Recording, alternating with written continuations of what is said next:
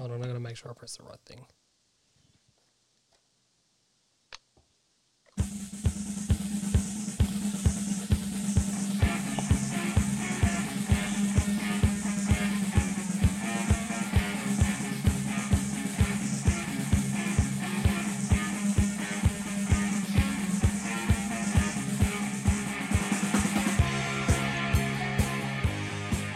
Hello and welcome to this, the last match review of season 2020 for the Prendercast, another Carlton podcast brought to you by the good people at MGA Traffic, as it always is, as it will always be.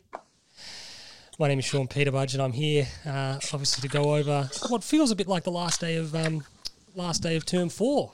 Whenever the football season comes to an end, it's always got that vibe of, is anyone going to show up? Is anyone going to put in any effort? Why are we here? Do we need to be here? And for a little bit of tonight, it definitely had that feel about it. But in the aftermath, which we're going to go over, pros and cons, which we're going to get through. I'm joined, as always, by the big Fubba Ganoush, who has spent the day cleaning his house out. Buonasera ragazzi. Yeah, spent most of the day outside. We hired a large skip to... No, not being timber, just a large bin. And, I love that. That's good. And, just been slowly moving all the accumulated rubbish. Did you happen to find any 20, 21-year-old elite small forwards? No. Yeah. Damn, that would have been handy. And of course, the other man's voice you can hear there is Dr. Timothy Davis, University of Donvale alum. Keen to get your thoughts from tonight's result as always, but first and foremost, how have you been? How are you tracking? Yeah, tracking well. I mean, it's sort of nice to get to the end of the season in sort of one way. I mean, we'd love to be playing finals, but now that it's done, you can stop and take stock. But otherwise, the Davis household's cruising along. I've got a kid that turns 10 on Monday. That's kind of exciting. So I've got a new budgerigar named Jerry. Jerry. All right. Good stuff.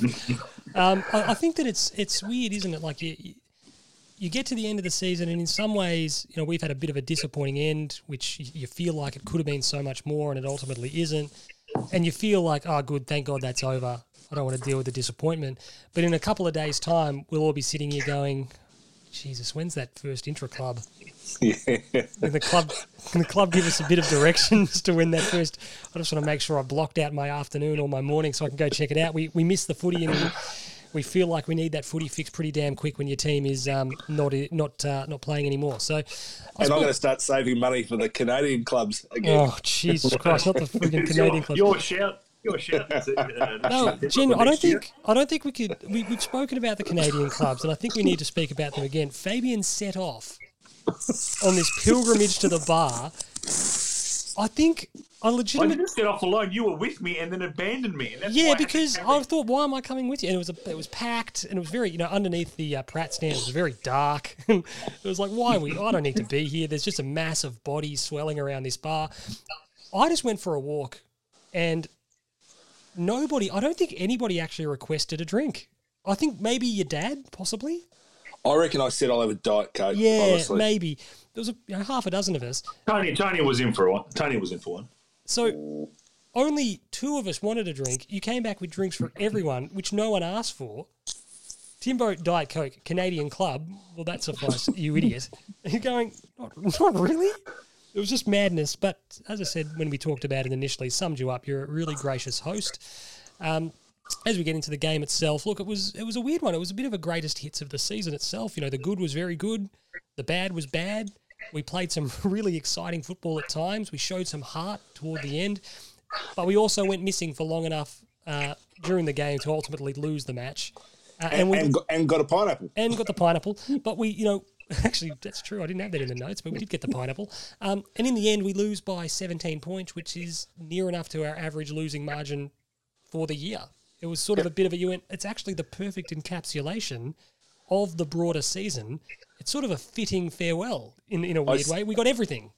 I said exactly the same thing to Fabian before you jumped online. I just thought that was our whole season just parcelled up in one 4-quarter effort. It was weird. You sit there, actually, you take it in, you get annoyed about the bad stuff, Fab.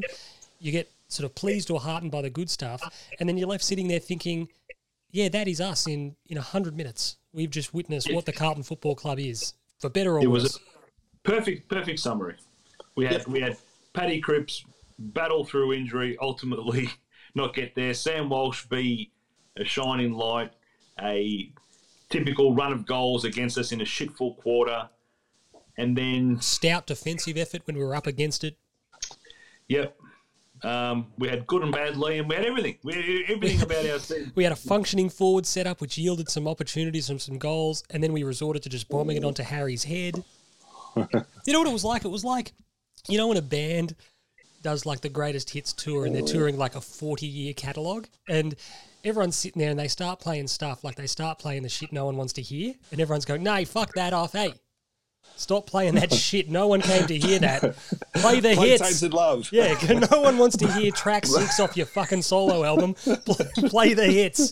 Play the classic. I was just sitting there going, why are we doing this? Oh, that's when you go get the Canadian clubs, when they start playing the self-indulgent bullshit no one wants to hear. Even if they are $17. Absolutely. I think we'll start, obviously, sort of without burying the lead. Kade Simpson's final game for the club, 342nd and final game for the club. He walks off the field with, look, he walks off the field with some footy in the tank.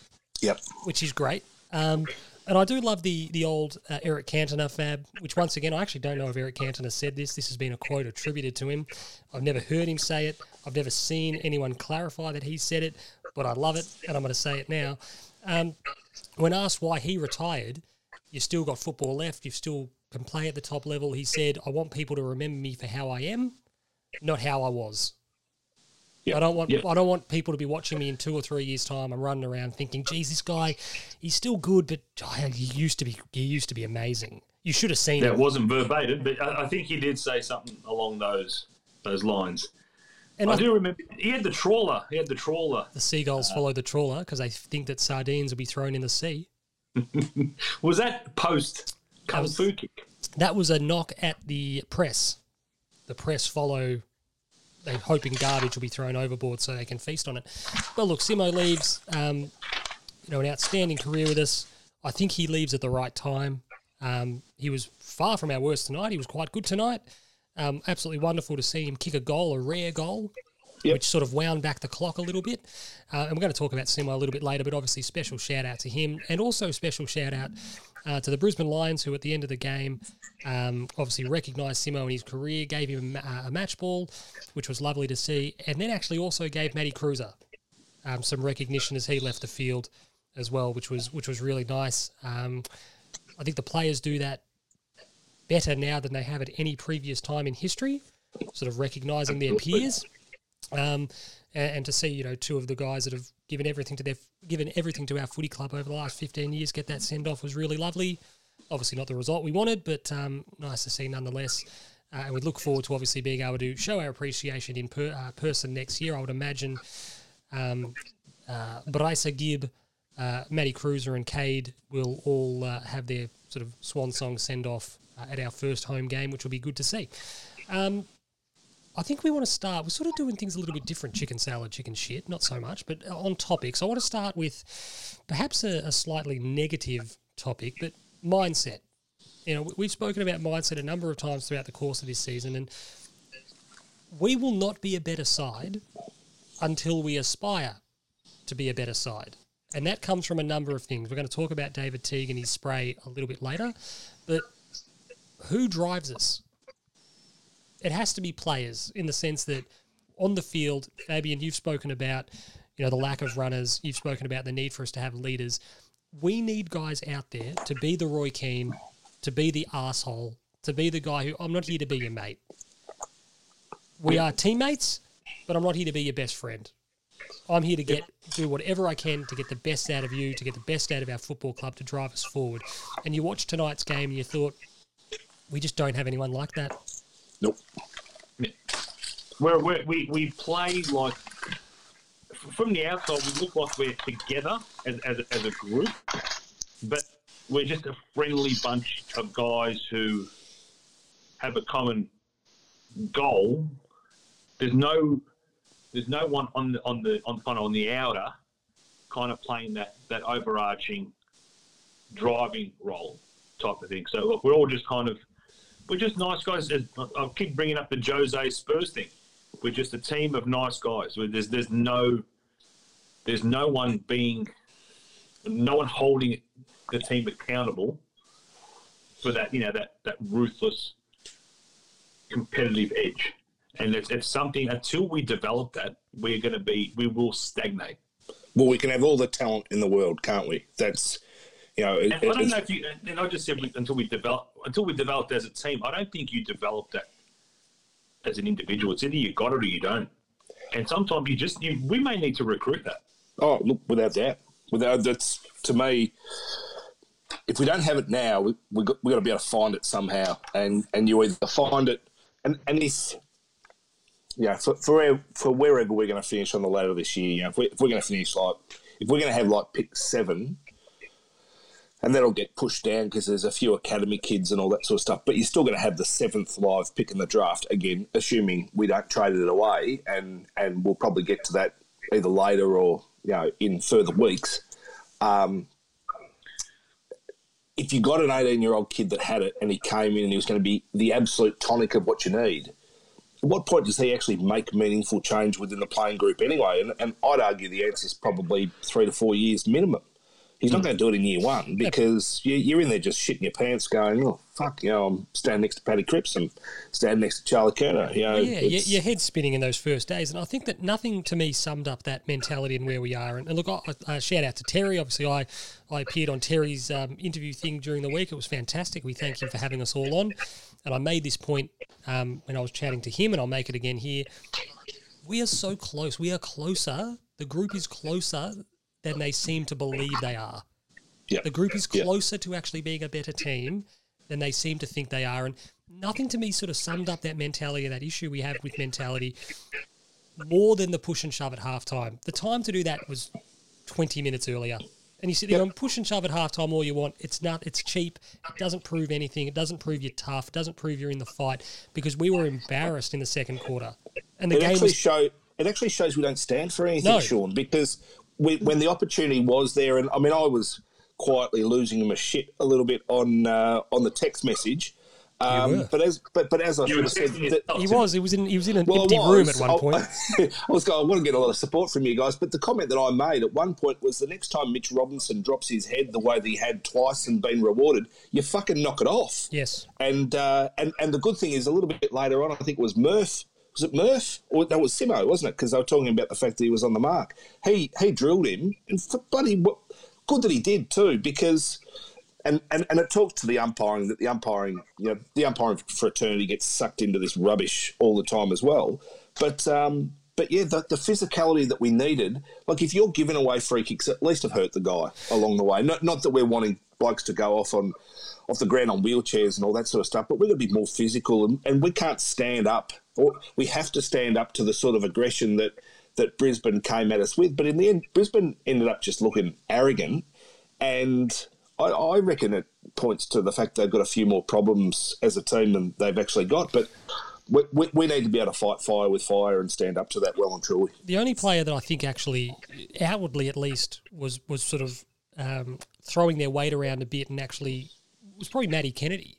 There were a few instances where he shaped up to people and sort of got into them, had a word with them, looked them in the eye, and you sort of think, he went, that's great. And you've got to, I mean, I don't know if our boys, some of them have to be empowered to be the enforcer, to sit there and go, Matty, if it starts getting out of hand, just fucking pile drive someone. If Mitch Robinson wants to come at you with his head, bury him. Bury him. Absolutely. Knock him in the next week. Clearly, the umpire's on a hair trigger with this guy giving away high free kicks. Bury him. Yes. Make him earn it. So, well, as you say, chances are they're going to reward him even when it's not there. You may as well, absolutely knock him into next week. The thing is, these players who could drive the attitude and the change, Matty Kennedy's in and out of the side, so he probably doesn't. He's not the constant. He can be the one that can kind of vocally drive it. Jack Martin's in his first year, but he's got that. His second half was good.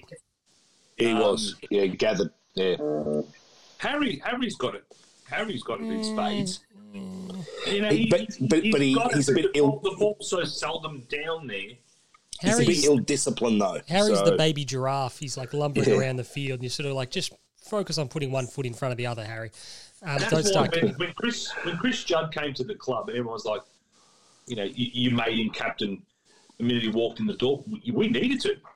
And we need another. Obviously, everyone could do with another Chris Judd, but you need that someone who was going to drive, not just the standards in the training and everything, just the drive the standards of the demand. This is the minimum that we demand. Fabian, here's an example. Chris Judd came in, and you know who he replaced as captain? A guy who we delisted. Was that Lance Whitnell? Lance. Yeah. That was the standard at the football club. That was the prevailing standard at the football club. It was a captain who was delisted. Pizzas and TABs. So you sort of go, it's not a winning combination, Timbo. It sounds good. No. But it's not the place you want to be if you want to be a professional athlete. But that push and shove at halftime, it was just too little too late for me. The time to do that was when the Lions had got that run on. And it's that shut the door, Fab. It's that they don't get another shot on target. And we talk about soccer, it's a funny running gag we have, but that idea, they don't get another shot off. You know, we close them, we press them, etc. But that mentality of they don't kick another goal for the fucking quarter. What I don't understand is why do we concede 5 goals over a quarter? So we concede the time. We lose half an hour of a game. But why do 5 or 6 goals in 30 minutes and not just 30 minutes and a cup? Why not identify and just literally put a stop to it? If offensively we shut down, who gives a fuck? Yeah, who cares? Rather than copping 5, cop 2, cop 3. Yeah. Stem the bleed. There's just...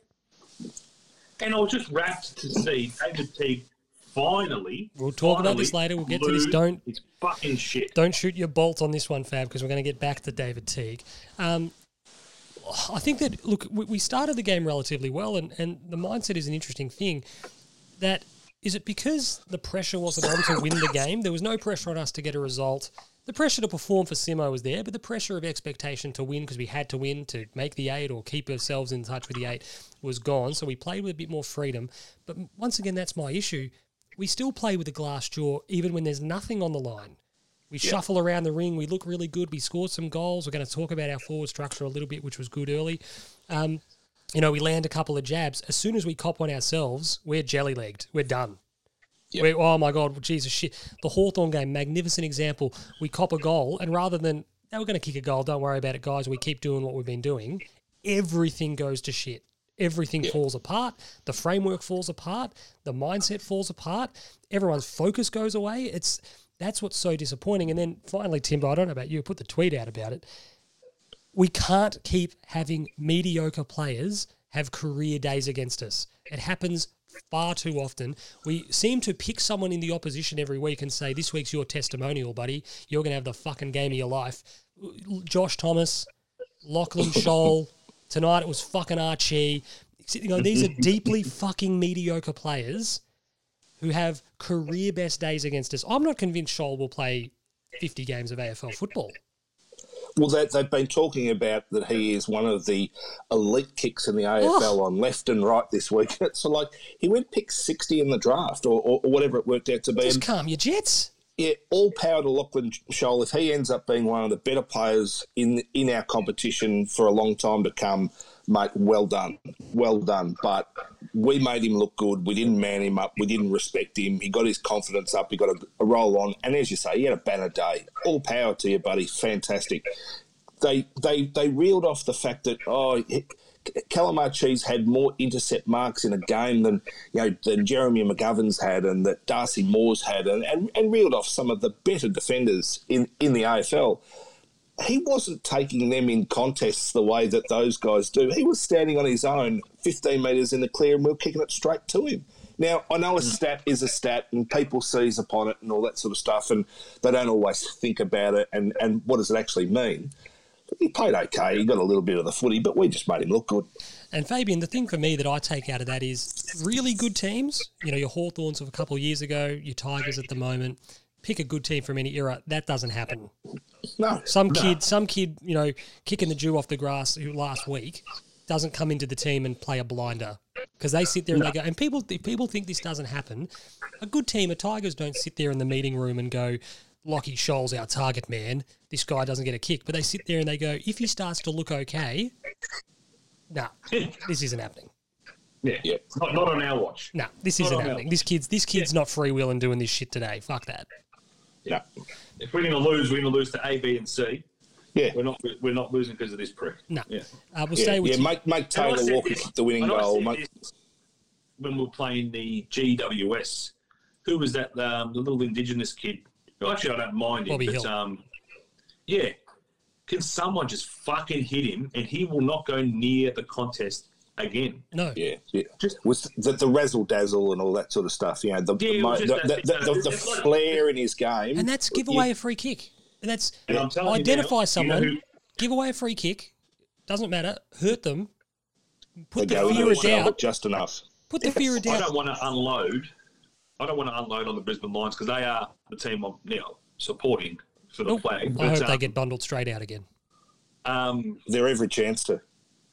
Richmond Cam will Rayner, annihilate and I them. like Cam Rayner, but Cam Rayner is soft as shit. Oh. He is soft as shit. And that diving in front of goal. I mean, that's not going to win you a premiership. Put it out of contests and stuff, mate. If he was one of ours, we would be absolutely ruthless on him.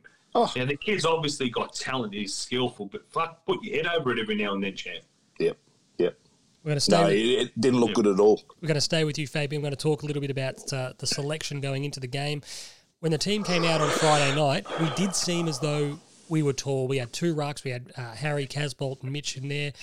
Mitch started the game back, and you sort of went, okay, that's the plan has revealed itself a little bit. It makes a little bit more sense. We're going to play De Koning forward, pinch-hitting ruck.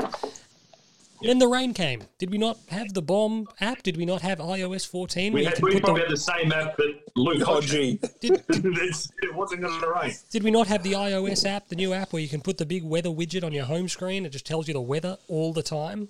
Did we not look at that? Am I the only one who hates the widgets? The widgets are shit. Not everybody's mother's a meteorologist, though, Sean. Just quietly. Neither's mine. Mum, she works at the Bureau, but she's not a meteorologist. For all intents and purposes, she is. I'm not actually a doctor. Listeners, I'm sorry to inform. Then again, having said that, Mike Larkin was a beloved weatherman for 25 years. He's not a meteorologist either. Well, yeah, that's true too. Shout out to Mike. He's Sans job. He's out of a job. He's Sans job. Yeah. It's been replaced by Channel 10's Jane Bunn. But the point... Jane Bunn on Channel 7. No, I mean, like, they've just hired another, an attractive woman avatar to stand there so that idiotic middle-aged men can gawk as she reads the weather. Because they were feeling like they were losing that segment of the market to Channel 7. We did seem tall, and you sort of went, okay, they're going to play Mitch back, whatever, and then it rains. Yep. And it's just disastrous.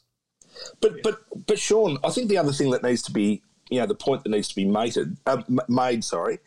as it's odd, as harebrained an idea as it was, Collingwood in preparation for finals trained the other day with footballs dipped in water and baby oil Ridiculous. Absolutely ridiculous. Well, look, it is and it isn't. It's ludicrous, Tim. It's fucking ludicrous. It's a little bit peculiar, but at the end of the day, as they're sort of saying, you're up in Queensland, you kick the footy around in the middle of the day, there is not an issue in the world with the handling of the ball. The moment the dew descends, it makes it harder, and they're just trying to replicate the conditions. Yeah, but water doesn't have the viscosity of baby oil. if it's wet. I get it, but all they're trying to do is they're trying to train to the conditions that they're going to be playing in so that they don't have to adjust on the fly. And to that end, you go, I've got to give you kudos for actually having a crack at trying to mirror the situation and the conditions that you're going to be playing in. Like, that's intelligent. No, it's not. Timbo, when you were at Port Adelaide... But my point, Sean, is even if the rain didn't come, even if we did have the Bomb app that worked, and it was still saying that we weren't going to get torrential rain, the dew that we were going to have, I still think counts against playing that many tools in our forward line anyway. I think it was just the wrong selection. I completely agree. Before we get to Fab for his opinions on this, when you were at Port Adelaide, Timbo, did you have any oversight? Do you have any intel on what Warren Treadray's baby oil budget was? I was not cognizant of that sort of information. No. He was the shiniest man to ever take an AFL field. You could see your reflection in him. Like, you walk up to him, he was unbelievable. Do you remember him? I don't remember him being all that shiny. Look up a clip, particularly a night game when the lights are really hitting the biceps. Dipped in Crisco. It was ridiculous. Look up a Port Adelaide, like a night game from, the mid-2000s. Treaders is glowing. He's got so much oil on. Selection fab, but just felt off from the get-go. And as the night revealed itself, you just went, oh, no. Especially given their ruck stocks. They've got Stephen Martin's coming back. From 10 weeks out. Oscar McInerney is not that great a footballer. I thought... And he had moments in the game where he was all right, but then I think his overall performance wasn't great. But Pitnet I just would have rucked to Conning. Just make a call one way or another. You've got Levi there. I would have been to Conning, but I wouldn't have gone with both. It was unnecessary. It was a chance to be able to get one more game into Dow or O'Brien or it's just another opportunity to put another midfielder in. We need that the strength in numbers because that's the one area in which we struggle. And the opposition they were not formidable. If you were coming up against Brodie Grundy or you were coming up against Max Gorman and Braden Pruce in a game and you needed two big bodies that were going to compete all day, if it was Nat Nui and whoever's rucking with him at the moment, I think it is actually Bailey Williams at the moment, but call it Nathan Vardy or Tom Hickey. If you need the two big bodies, fine. I respect the decision. I don't respect the decision when you're going up against Stephen Martin and Oscar McInerney. Totally. We'll get on. Obviously, look, the one of the biggest talking points out of the game will undoubtedly be the usually unflappable David Teague's first real spray, channeling the spirit of David Parkin at halftime. He had the vein. He looked fired up for the first time in his tenure, at least in front of the camera. They had the audio for a couple of seconds. They muted it, but the first couple of seconds you couldn't make anything out. But you could hear the. Oh, you knew. Yeah, the veracity, the anger in his voice, which was, I was just happy to see it. Like, is it too little? Is it too little too late? Oh, without doubt. But at least he's got it in his kit bag if needed. But as we always sort of said, if you've got two massive sprays a year, you've got to use them and use them sparingly. But if the first one that he's done is at halftime in a dead rubber in a season that's done, you've missed a trick. You've missed an opportunity. Is that all you two have to say about that? You don't. Oh no. Just I love. Look, he went Cripps and he went Wiedering. They are the two that he went at. And imagine Wiedering going, I've been fucking outstanding this year, David. What are you having to go with me for? He was pushing the leadership. Obviously, the talk has been it's the leaders on the field that have to set the tone. And when we concede 2 in a row or 3 in a row, you've got to hold court and you've got to make sure that we don't concede a 4th and we don't concede a 5th, and it didn't fucking happen. And he called him out for it. And the good thing is he's not calling out Cam Paulson. He's not calling out Tommy Williamson or whatever it happens to be. He's going straight to his leaders because he knows that they're the blokes that afterwards that he can say, I'm calling you out because I know I can say whatever I want, and it's going to be water off a duck's back for you guys because I know you'll be resilient and come back and still give me 100% effort. And you've got to know your targets to that end. But yeah, you've got to make the point.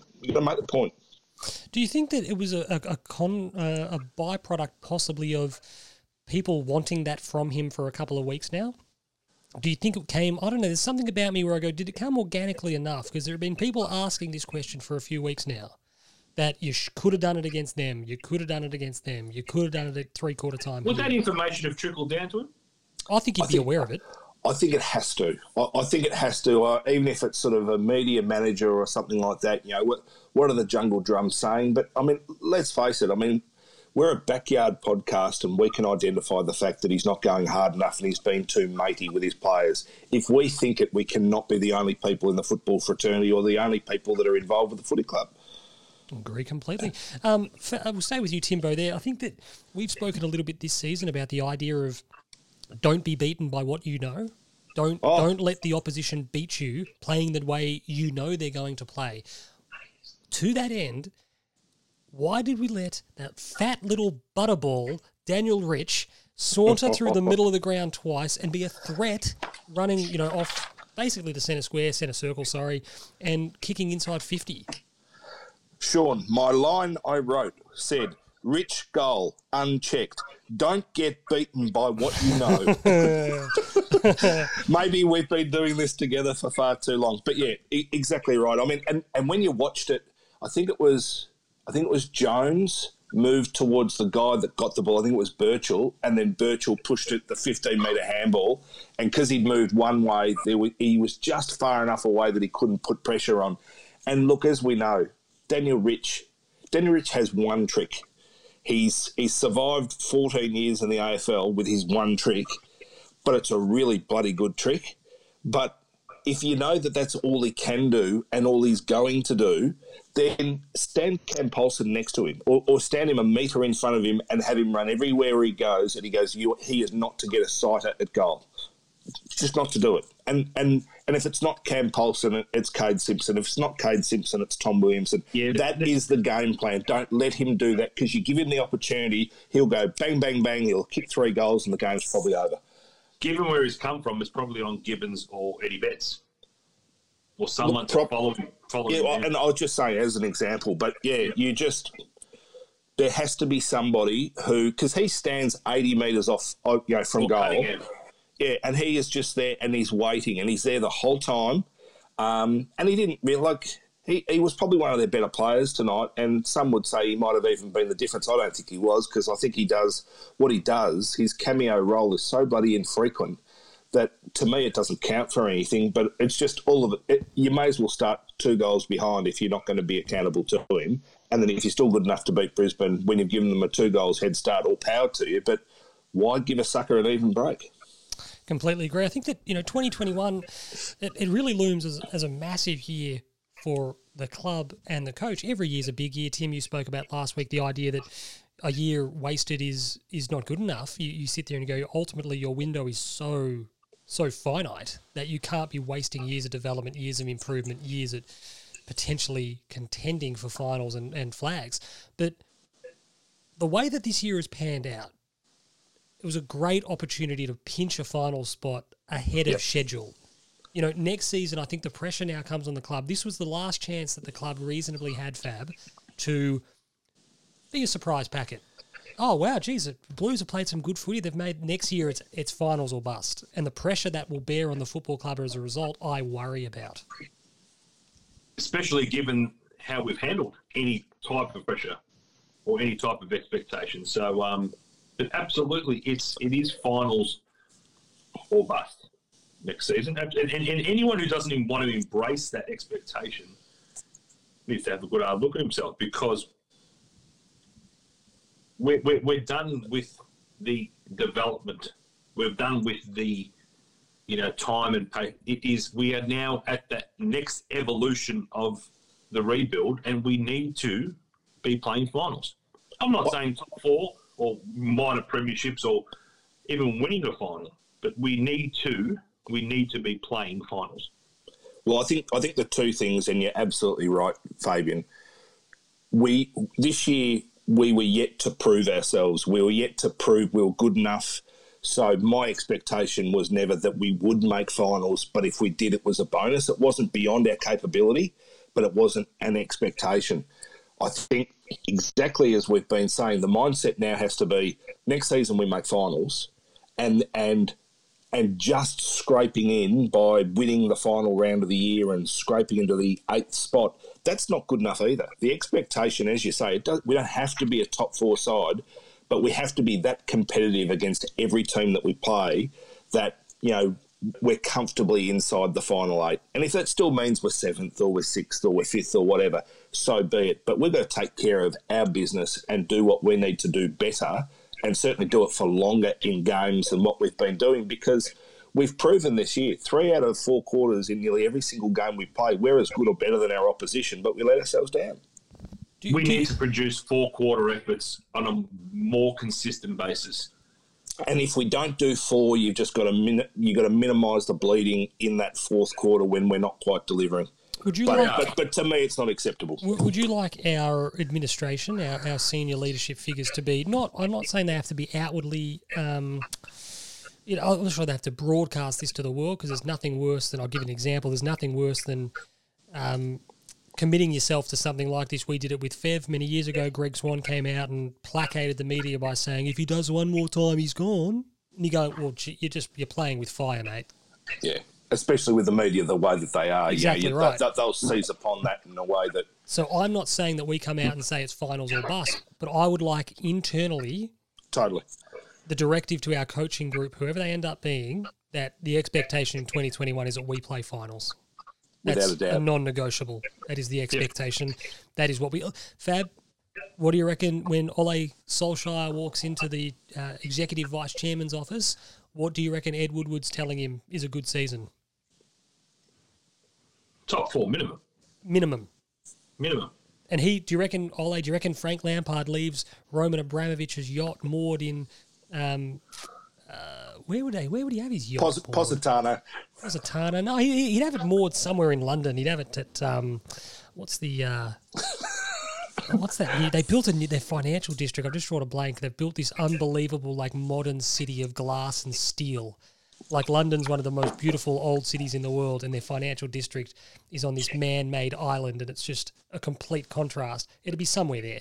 But when Frank Lampard walks to talk to Roman Abramovich, having been given £200 million, what's the expectation?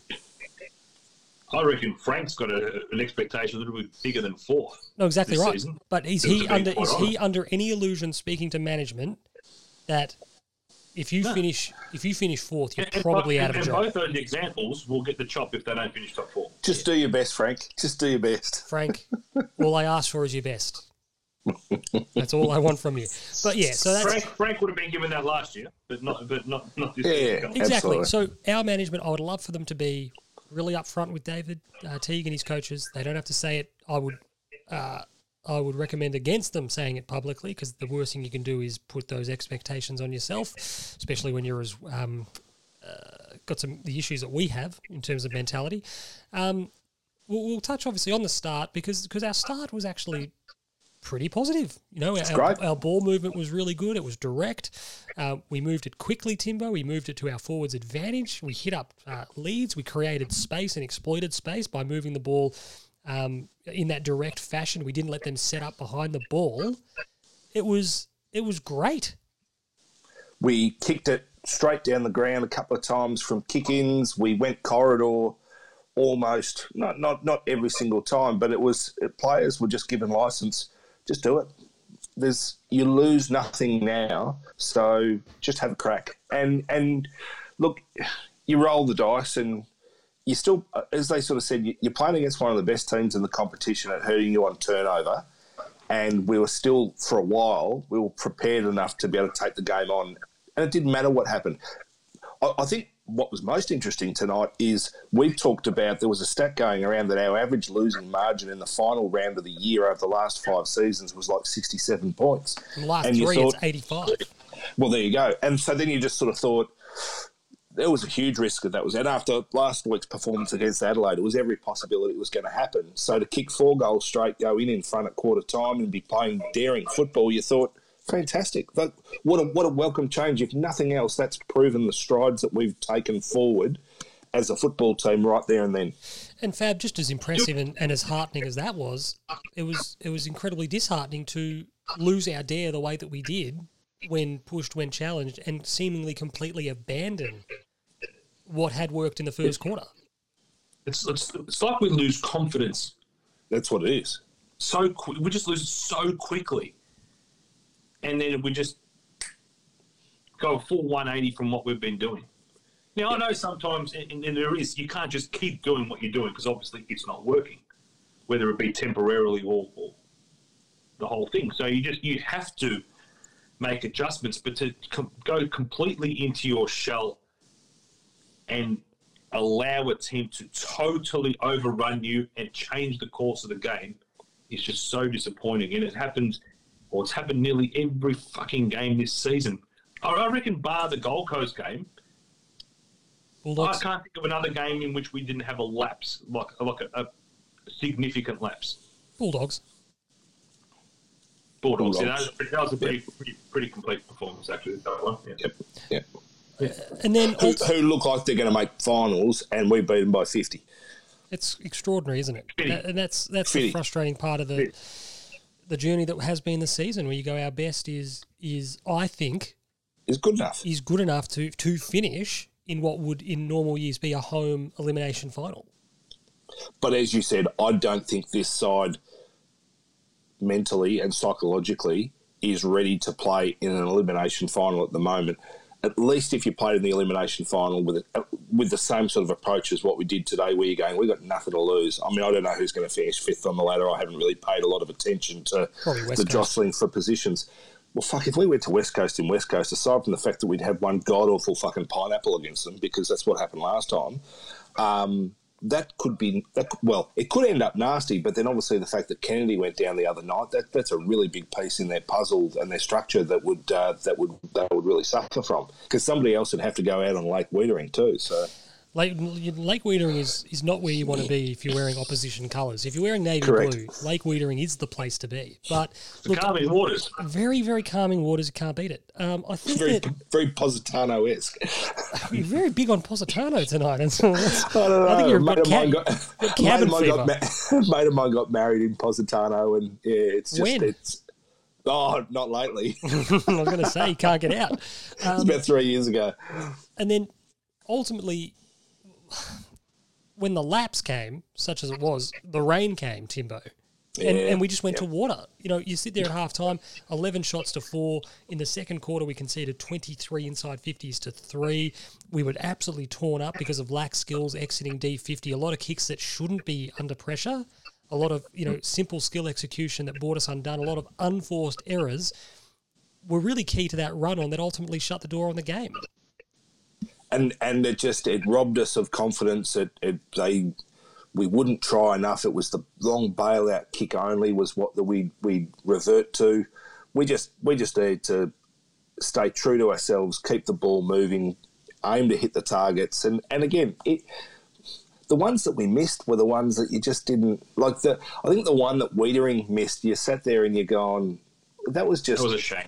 It was just a shame. You could tell that he didn't hit it clean, but when you saw the down the ground vision, and we're not always given that, you could sort of see that whoever it was another 10 metres back. He was on his own and was 15 metres in space. Yeah. It was the perfect decision, and he just didn't quite execute it as he needed to. If he did, it would have gone out the back to a guy that was on the run and in space, and all of a sudden we're out and we're going. We're that close to it working. Well, we've spoken, Timbo, too, about if you want a guy taking that kick, it is Jacob Wiedering, because he's probably the best kick in the team. He's allowed to probably is. Yeah, and when it's a he's genuine... probably had one for the year. When it's a genuine he's just shanked it. Like, he's just, no one can be perfect. But that lapse came, Fab, and I suppose from our point of view at least, you just sat there and went, what are we trying to do to arrest this? And you look at the team and you look at the sort of the layout of who's where, and you sit there going, Gibbons is still playing in kind of a forward pocket. Cunners is still kind of playing against. We're not getting the ball to these guys. I would clear out that fucking 50 and have everyone around the ball. It'd be so congested. But we did do that. In a way, when we got the ball, like, I don't know how many times I can look at Samo, and this isn't a knock on Samo, get it, look up and go, there's legitimately nothing for me to kick this to. So... And even when he did a couple of times tonight, Samo, he just hesitated on a few occasions. So when he had options, they went very quickly because he was just hesitant tonight. Should we adopt... When the rain came, I actually thought to myself, this could be Samo's night. Well, should we actually think about adopting in these, particularly against good teams?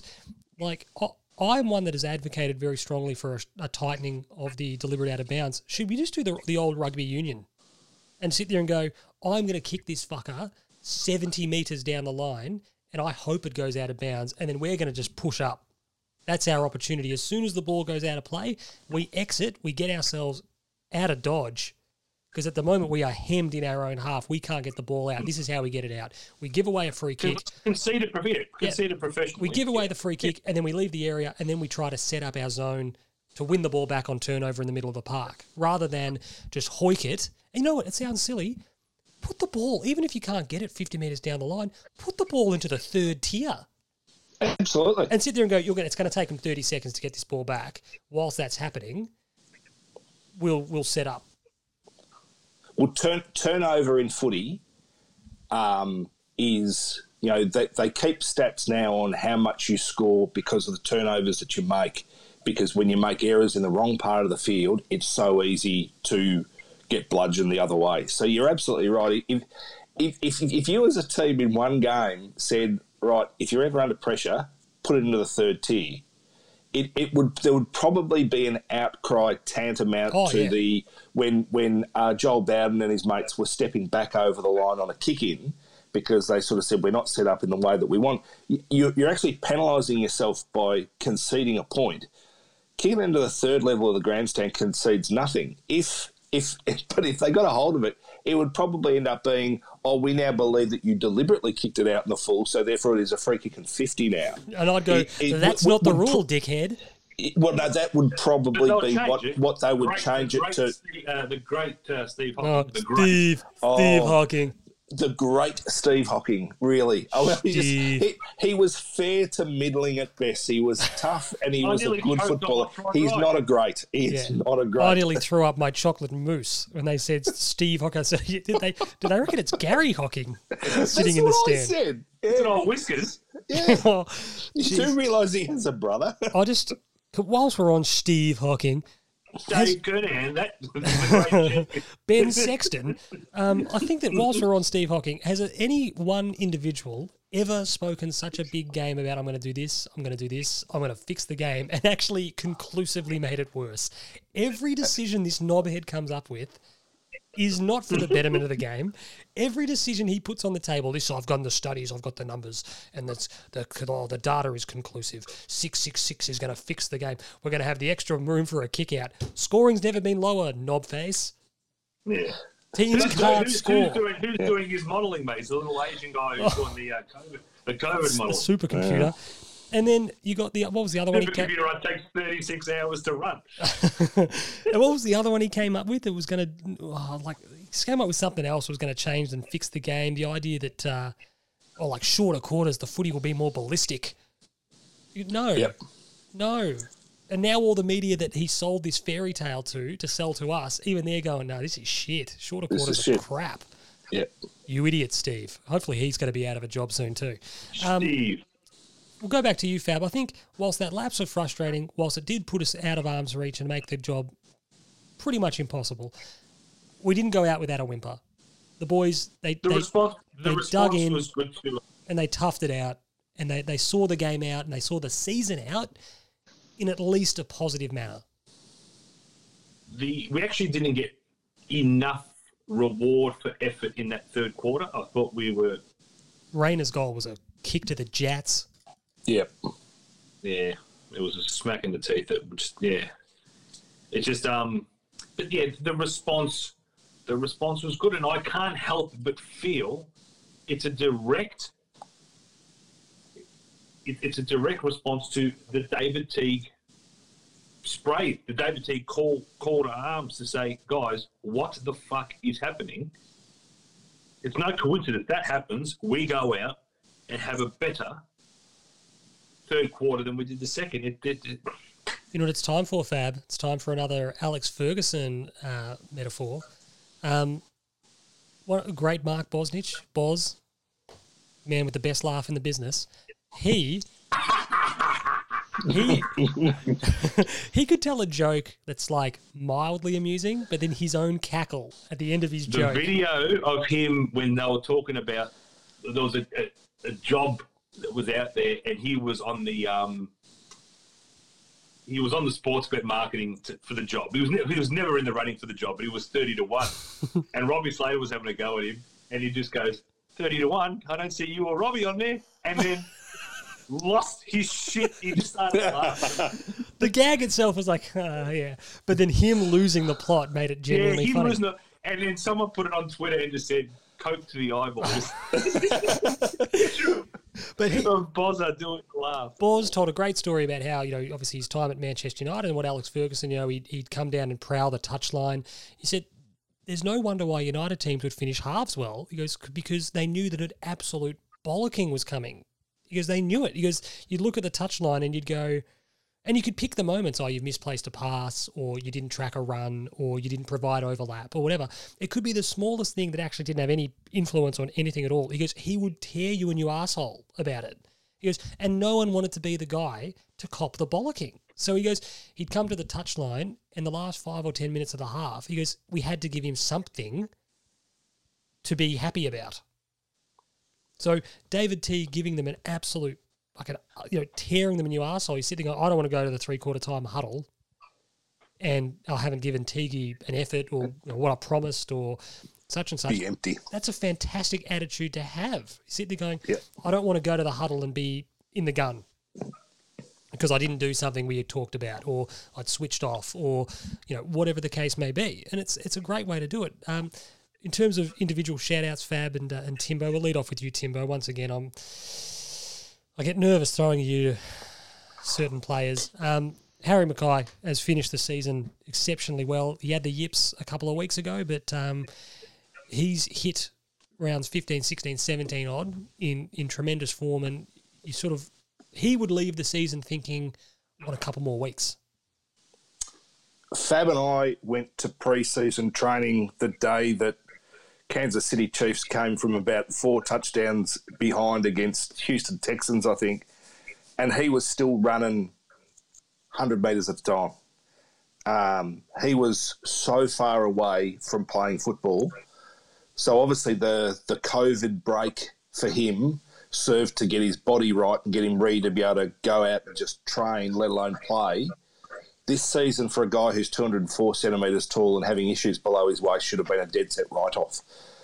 To recover from where he started from, to get back into match fitness, find form, and then probably end the season as probably the most dominant marking big man in the competition, especially at or under the age of, 23, is remarkable. It's absolutely remarkable what he's been able to get out of his season. And again, with a lack of consistency of effort from the blokes around him, no Charlie Curnow, McGovern not quite holding up his role and responsibility. And Casbolt started magnificently, but his season has trailed off.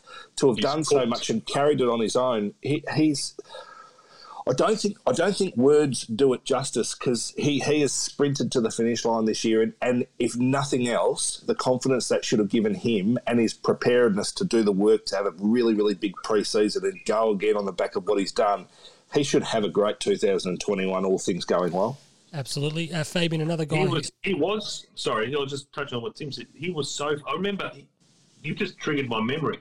He was doing runs up and down the boundary lines with Brodie Kemp, and Kemp looked like he was moving better than Harry that day. It was like, shit. I looked at Tim and I said, he ain't playing.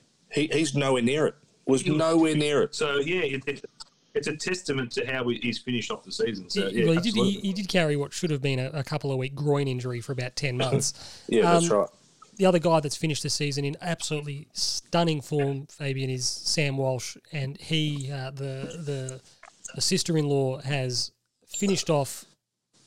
Once again, Tim said his words can't do it justice. He has been absolutely exceptional in the last sort of 5 and 6 weeks. It's almost as though we spoke about the shorter quarters might blunt his effectiveness when the games have piled up and they've been back to back to back. The season has really come to him. Tonight, when Paddy Cripps goes down, he's hobbled for most of the first half, doesn't play any of the second half. This kid in his second year put the team on his back. He was absolutely phenomenal. Last year, he had the year of years as a rookie.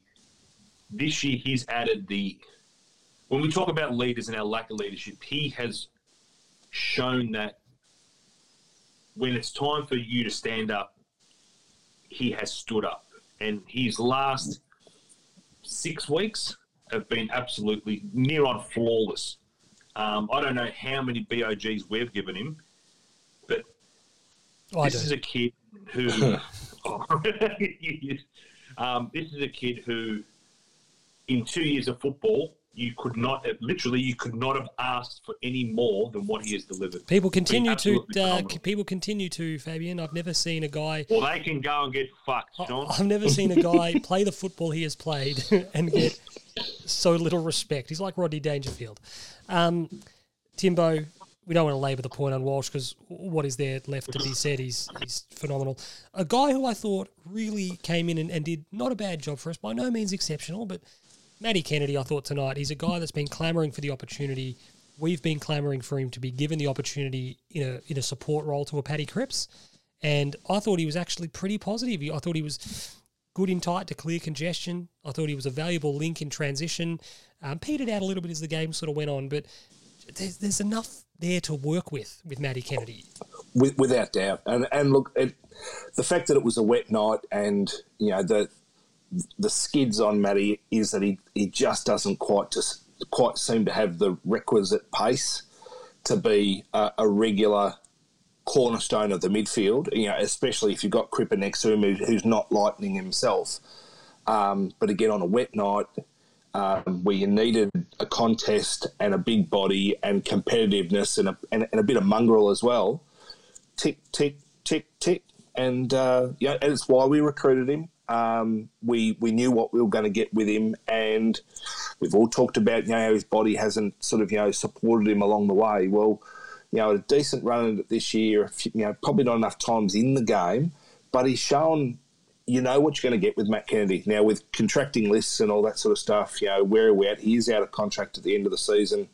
Is he going to continue to get chances at Carlton to be able to play first-team footy? You know, if he didn't end up at Carlton next year, it'd be disappointing, but you'd probably understand why. But again, having seen what we saw tonight... how old is he, Timbo? 23. Matty Kennedy will be 23, yeah. You persist with Matthew Kennedy. Yeah, absolutely, you persist. Given that midfield and depth of midfield is our weakness, you'd be loath to almost move any midfielder on for fear of not being able to top up in behind them. Now, you know, if we can get a Zach Williams into the side or someone like that, you know, whether Zach Williams plays as a halfback flanker at our club or he plays wing or he plays inside midfield, well, that's the second half of that, you know, situation. But again, bringing a bloke with pace in that could complement a guy, a bigger body that can find the footy like a Matthew Kennedy is not a bad thing anyway. So it might even extend his career. I feel, Fab, that one of my big bugbears with what we do with guys, whether it be Matty Kennedy, Paddy Dow, Lockie O'Brien, the list is seemingly endless now. A lot of guys, David Cunningham, guys with talent. Talent's not the problem. Maybe it's application, maybe it's mentality, maybe it's preparation, etc., etc., etc. There is no doubt in my mind that one of the problems we have is with faith and patience, and giving them both to actually reach the potential and find the form and the talent that we saw in them to either pick them with blue chip draft picks or bring them to the club. We just don't seem to give them the faith or the patience they need. And the longer we don't show that faith and don't show that patience, we get to a point in our evolution as a team where we don't have the time to give them anymore. Yep. These are the seasons in which you can put a block together and say, no, this is your block. Now, in a year to 2 years' time, you can't give players blocks. That's when you're picking form, 22, and whoever's up and running at that time. So it comes back to one of these things about development versus wins. And this year, did we get the balance right in the sense that we probably sacrificed development to get some more wins, but in saying that, did we capitalise and actually get enough wins to justify how much we shifted, if you get what I'm saying? No. But I think you said it before too, Fab, with no VFL, we're on a hiding to nothing. Yeah. You had to play somebody, and you probably had to play somebody that you had faith and confidence could give you what you wanted for longer during the game. And as a result, especially given that they weren't doing enough training during the year, you generally erred on an older player as a result of it. Totally. And it's probably the right call. And then, obviously, before we just one more shout out from a player's point of view. Shane Warne obviously had his bunny. Daryl Cullinan, Lockie Plowman's got his bunny. It's Charlie Cameron. He just has Charlie's number at the moment. And again, tonight was outstanding. When the ball broke over the back for Charlie to run into the space, I just thought, I actually said audibly, Plow doesn't deserve this. Yeah. I just went, he doesn't deserve this. He doesn't deserve. Sammy Rowe had a game on Lance Franklin a couple of years ago where they isolated him, and he did not a bad job, and Franklin ends up kicking his 3 or 4. And he got a couple where you just went, Sammy Rowe doesn't deserve this. He's battled his guts out one-on-one against the most dangerous player on the ground, and he doesn't deserve to cop the goals. He's copping one out with no support because he's more than won his share of contests. And Lockie Plowman tonight, again, on Charlie Cameron was absolutely flawless, I thought. His pure defence and the concentration and his application when the ball's coming in, and obviously the way that he reads where the ball is, where his player is, he obviously does that really, really well. Sometimes when the ball hits the ground and it's free and he's under pressure and trying to find somebody else, sometimes he gets a little bit wobbly in those sorts of situations. But when it comes down to purely defending the situation and denying his direct opponent getting the footy, there's a few that are better. I mean, again, we all know there are days when he gets opened up by an opposition that's too quick and can beat him on a lead to that space in front. And, Jaden Stevenson's been the poster boy for that for a couple of games now. But nearly every other time in every situation, he's pretty bloody reliable. And if you want to tear strips off him for his obvious flaws and his obvious errors, well, that's fine. But those same people that do that don't see what he does week to week when he is really, really reliable. And he's had a good year. He's had a really good year. Yeah. People obviously scoffed at his place in the BNF last year, and those who probably couldn't see why he was so highly rated internally, I think, have had their eyes opened this year. He's still a bit of a whipping boy. We have a few of those around the club. It used to just be 1 or 2 at a year, like a Jordan Russell. Now we've seemingly got 6 or 7 whipping boys. But look, he's had a great year. He's had a sensational year. You know what that means it's time for now as we move off these, Fabian? You've got mail.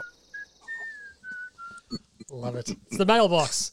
So we're going to get to a few of these questions very sharpish because we've got a big finish to the program. We've resurrected the quiz. So we've got to get that out of the way. Ash Gallagher kicks us off. Fantastic listener, Ash. Money where your mouth is, gentlemen. Who would you delist, and who are your priority trade or free agent targets? Answers on a postage stamp, please, Timbo. We could be here all night listening to your answer. I'm not going to make any moves on guys like Dow and O'Brien. I'm not making a move on McGovern. You'd probably be looking at, I think Owies, love that he got his game, but I just don't think he's showing enough, albeit we're going to be weak at small forward. Finbar? I don't think in 2 years I haven't seen anything from Finbar. We haven't seen a lot from those at that level and all that sort of stuff. I've not heard enough from Finbar to say that he's going to make it. I'm loath to move on key position players after 2 years, but we haven't heard anything from Ben Silvani. But if they win another year with him, I'd completely be supportive of it. And this is, I just want to say, for me, my attitude on Ben Silvani has nothing to do with the kid's surname. You look at him, he's a good size, he's still a young kid, he's still got to fill out into his body. He is your quintessential project player. Take the surname off the magnet. Yep. And you sit there going, we have a little bit of an issue in the sense that Liam Jones is getting a little bit older. Yes. And no one is, Harrison McCready, I think, will be one of the guys that goes. And you go, well, look, Ben Silvani may not end up making the grade. But if he's your 38, 39, 40, 41, 42nd player on the list, and you can develop him, you can play him in the twos, and just get a good look at him, we will be in a better position next year if he's able to play a full season of VFL to go, is there something to work with here or is there not? Yep. And look, Darcy Lang's obviously going. I'm always been a McCready fan. I still think that there's something there, but if you've got to be delisting guys, I think he comes into the mix. I think he's played 9 games total. He's played 1 game since 2017. Yeah, and yet, but the flip side is when we were and maybe it was the fact that we were a really poor side. You recruited a guy at 196 centimetres, and you took him in the 4th round of the draft, you're not expecting this. You're expecting to put 2 years of development in this kid, and he played game 1. Yep. The game 1 on the Thursday night against Richmond, he played straight away, and you thought, if you've done enough in that period of time to be able to justify your spot on this side, you are liked. There's enough to work with there, and Timbo, you persist with that footballer. Having said that, this is the coaching panel that continued and persisted in picking Cam Paulson. Well, and Cam Paulson tonight wasn't horrendous. No, well, look, he got the ball, and when he rushed the kick, sometimes it found the opposition. At one point in the first half, Timbo, he may as well have just picked it up and handed it to the nearest Brisbane player. Yeah, but at least it was 30 metres away. But look, I take your point, but... And I mean, when you talked about the ploughman bit, when Charlie Cameron got out the back, that was when Paulson had the ball and went to give a handball, and it just got intercepted, and we were out at that stage. So give us your trade or free agent targets quickly, Timbo. Zach Williams is my favourite footballer outside of the Carlton Football Club. What? He doesn't play for the Power or the Bloods. No, I know. I do worry about his body, though. I think he's done an ACL, he's done an Achilles, and he seems to just carry a couple of little niggles from time to time. So if we're going to be paying big money, it makes me a little bit uncomfortable that we take him. But if he ends up wearing navy blue next year, I'm very, very happy about it. If he does a calf and a hamstring, he'll get a free sandwich. It's the one with a lot. We definitely need another small forward.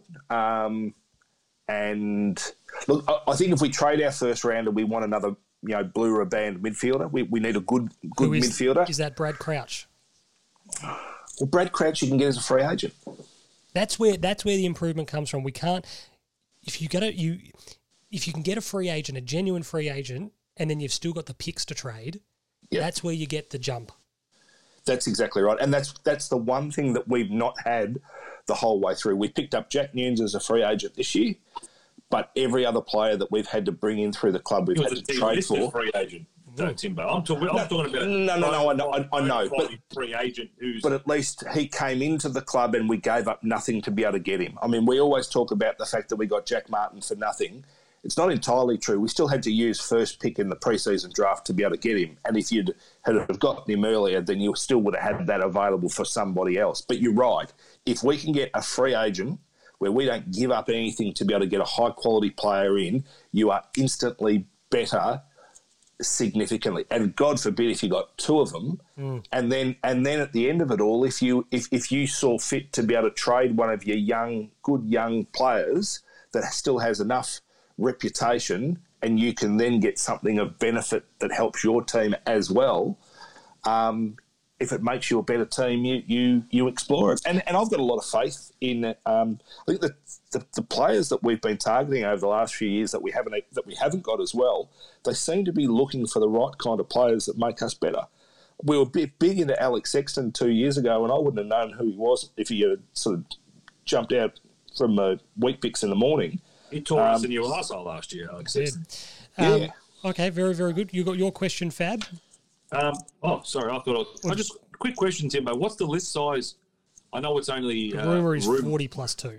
Yeah, so at the moment, the list sizes are you've got 38, you've got 6 players on your A rookie list, and you can have 3 on your B rookie list. And your B rookies are your internationals or guys that haven't been in an AFL program for 3 years. So that's exactly right. How many would we need to trim? We need to get from 46. Well, potentially, how many we got? 46. I reckon we got 46 because we had 2 spots on the rookie list that we could add mature age rookies for as well. So we'd need to lose 4. We're losing a minimum of 4, and I think you may need to further reduce by 3 to take your minimum 3 draft picks. Okay. So you potentially have to at least lose 7. Simpson, Lang, Paulson, McCready, Silvani, Finbar, Cottrell, Moore, Goddard. It's going to come from there. Yeah. Very good. It's not coming from anywhere else. I reckon Owies will survive because give him some VFL football. I know we only get those 3-second highlights and they're only highlights, but he scores goals every single week. Yeah. Honey, I like Phillips, Honey. Phil, Ramsey, Kemp, they're not going anywhere. So it's coming out of those 8 guys there that I list. Simo's obviously gone, but Cruz. And Cruz. So, Yeah. Very good. I will stay with you, Fabian. Mickey C, fantastic listener of the pod and contributor online. Shout out to you, Mickey. Richo, the big Cho, as they like to call him on Channel 7, because an already abbreviated nickname is not enough. We have to abbreviate it further. He rated our season a B. What are your thoughts? He says he himself is a C-. Tonight proved if we play 4 quarters instead of 2 or 3, we can beat both sides. He also asked what support coaches should we wave goodbye to. We sort of answered that question a little bit in the last couple of weeks. That'll come out in the wash in the next couple of weeks, I'd imagine. But pertinently with the first part of that question, what's your letter grade? It's going to be a C. And we could easily have gotten a B. We could easily have gotten a B, and it was there to be had. It was the curve, Fab. It was the curve. But given our last month of football, it was there for us. I'm giving it a C+. You know what it was? Our opening statement was good. We built on that. That final argument, summing it all up, the conclusion was lacking.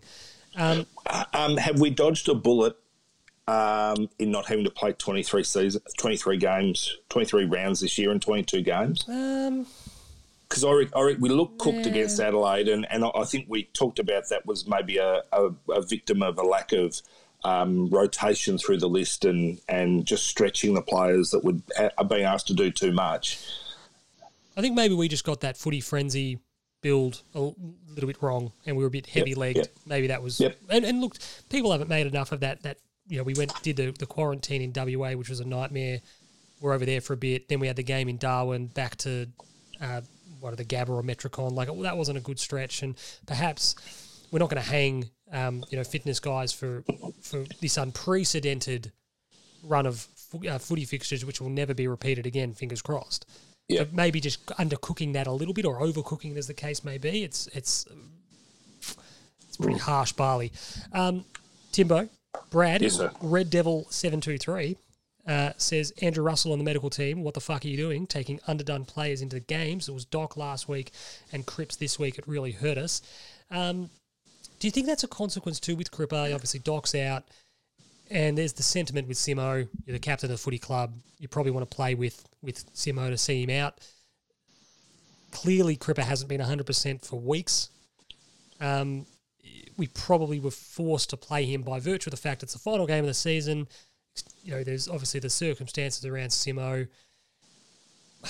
We probably can't drop the other captain. I saw the Doherty injury coming. I certainly didn't see the Cripps issue coming. And if Cripps was going to have an issue, I thought it was more his knee that he'd given a bit of a tweak to that I thought was going to be more of his concern. I certainly didn't think that the shoulder was holding him back in any way. Is that it? Short and sharp. Pretty short, pretty sharp. Thank you for what it is, Sean. Jesus. I know. I'm not going to look at. I don't want to tempt fate. Fabian, where are you going? Kander has gotten in touch with us. He has a question for us. Levi's been playing like a man defeated of late. What do we do with him if he's to play on next year? He just needs a break. I think he's just hit this month where he's just cooked. He's not getting to context. He's not doing the Levi things. Fuck, he got moved. He didn't move Lockie Neal out of the way. Ugh. I mean, he's taking it to his fucking advantage, though. Jesus Christ. The ball was moving left. Is he in danger of... Look, it's a long way out from round one. We don't even know what's happening with that, when it's happening, how it's happening, etc. If Charlie's fit, if Harry's fit, if McGovern's ready to go, if DeConning's ready to go and builds in this pre-season, obviously Pittenet's shown that he's been a good pickup. You go through Wiedering, Jones, Marchbank, hopefully back fit. Is Levi in the team? No. And that's why if an offer comes for him... I think we entertain it. He walks. Is he out of contract? No, I think there's been a discussion and they've actually agreed terms and he's going to get re-signed for a year. So he will be our player. But as we sort of say, I think primarily he's probably... not necessarily first 22, and if he is playing, he's playing as the backup ruckman who can pinch hit forward to complement your ruckman. But that within itself begs the question of, well, what do we look like next year? Because I don't ever want to see Harry Mackay take a centre ruck bounce ever. No. He's too valuable to be risking that. So he goes nowhere near there. So it means we risk being a bit big from time to time, but we've always said our forward line. Is he a third ruckman, Timber? Are we not looking for another ruckman? Is he the third ruckman? Well, I think when Levi's... How old is Levi? Is he 31? Don't know. 31, 32? Yeah. No, well, 32. I still think you're looking for a third ruckman who is a pure ruckman. If your pure ruckman can pinch hit a bit forward, I think that's a bonus in the modern era. But I think when you've got a 21-year-old ruckman in Tom de Koning and a 24-year-old ruckman in Pitnet, you know you've got two guys that can play first ruck for your team. You just need backup in case both of them are injured at the same time. And so you don't, and you don't have to move heaven and earth to get that player in. I've talked about on Twitter talking about maybe chasing a Sam Hayes or a Bailey Williams, but if you have to get players like that, you're giving something of genuine value, and I don't think the end result that you're looking for warrants trading that. The King's the one. Of course, the King is the one we go forward with. Question without notice, and I haven't even thought about it. But did you write into the mailbox? That's how we're taking these questions. Majak is not too old. Nope. How old is he? 30. He's 30. Oh shit! Yeah, no, move on. Logan's run. Yeah. Your point actually about Harry not taking a ruck bounce, people can interpret Joe Danaher taking that ruck bounce at the start of the fourth quarter. That was nothing but a big middle finger to Joe, saying if you don't want to work hard for this jumper, we're putting you up against Max Gawn. And people can Joe Danaher will not play another game. No, exactly right. People can interpret it as maybe the Essendon, they were just swinging the magnets around. They wanted to get Joey involved in the game. No, it was a big middle finger that we're putting you up against. You know what's going to happen here? We hope that Max Gawn jumps into you like Drew Petrie jumped into Faber-Ganoush and he splits you in half. Spot on. They went to the huddle, Fab, and Woosha goes, Joey, you're up. Was he hiding? I think he was. He was certainly hiding from the ball out on the field. And then lastly... And doing it well too. Tells me that Joe Danaher probably took a few ruck contests somewhere in his career, juniors, seniors, anywhere. But no, as I said, I just loved it. It was a big, this is, if you're not going to work hard, you can have Max Gawn jumping into you for a while. And then lastly, Tim W's got in touch with us. Teagle Silvani ? Why do we have so many players who appear not to be playing in their best position? Is it Teague's stubbornness or is it poor list management?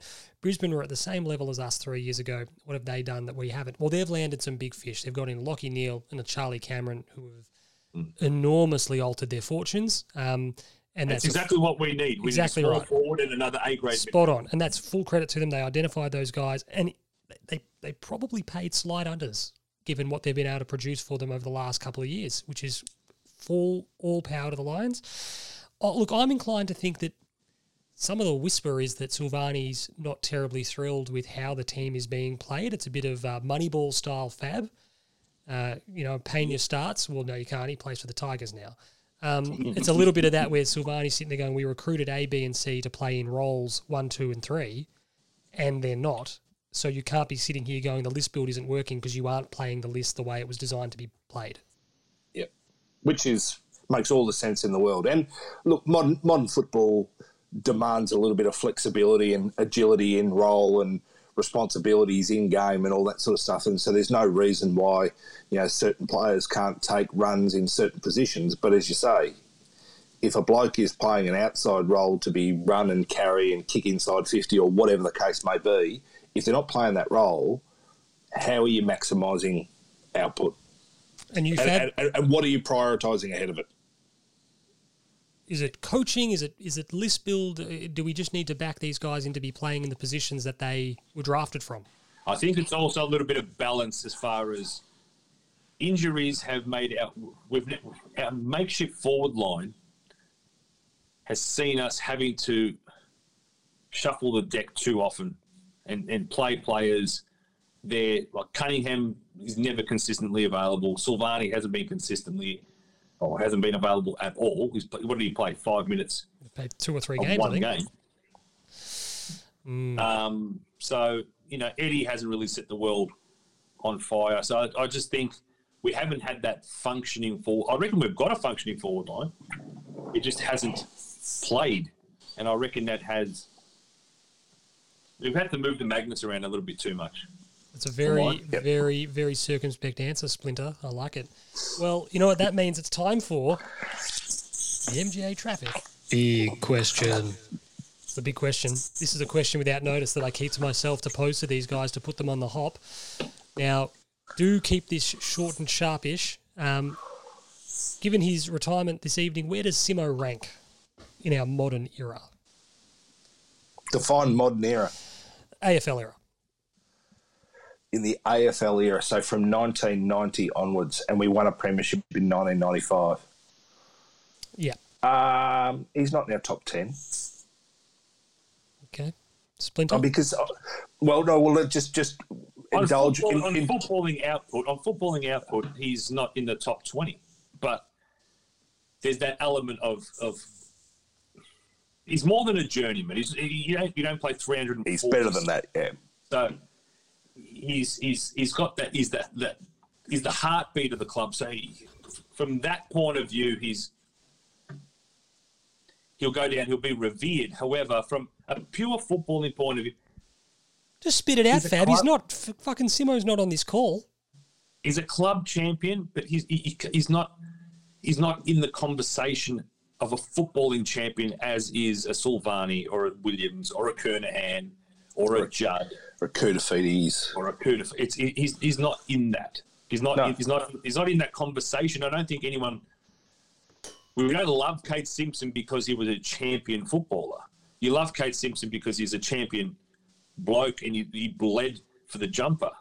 Greg Williams is a champion of the Carlton Football Club, who this week everyone has basically called a C-bomb a fortnight ago because of his handling of the Paddy Dow situation. So if you're marking him on footballing ability alone, he's not in the top. He wouldn't be in the top, not top 10, top 20. Cade Simpson was a very, very talented kick of a footy when he came out of under-18s. He was very, very skillful. He obviously read the game really, really well. But I've never seen a player get as much out of his body that he's got to give ever. And I think that's why everybody loves him so much. Is he had no right to play 342 games with the body that he was given, and the reality that his first 3 games of footy he didn't get a kick and all that sort of stuff. It was a very hard entree into the sport, and could you have imagined that player have gotten there? But once he bedded it down, he worked it out, and he knew what he needed to do.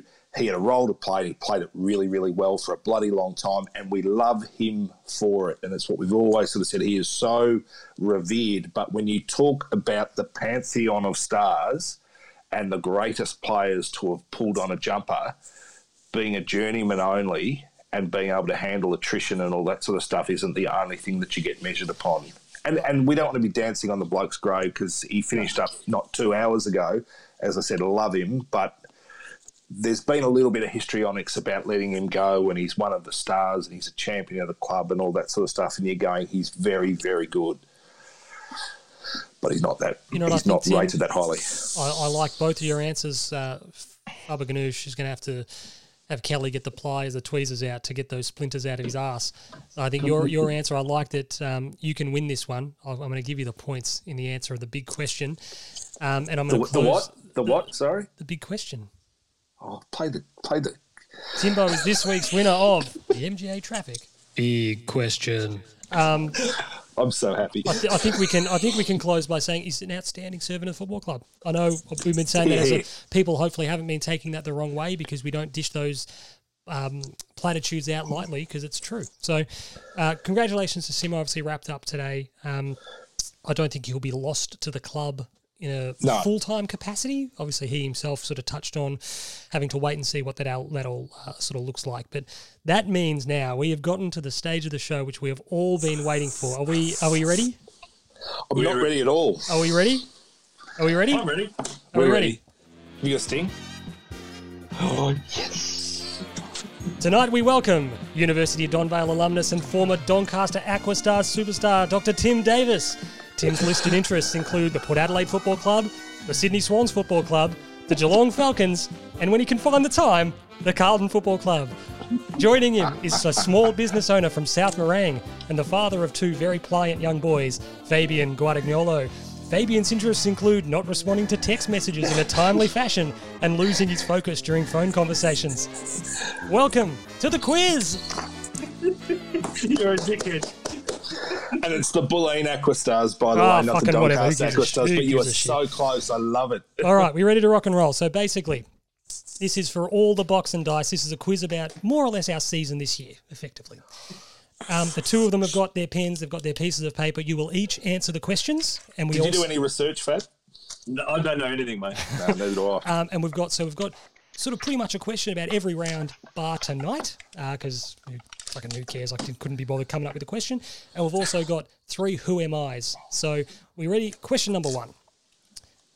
9 players have featured in all of our 17 home and away matches for season 2020.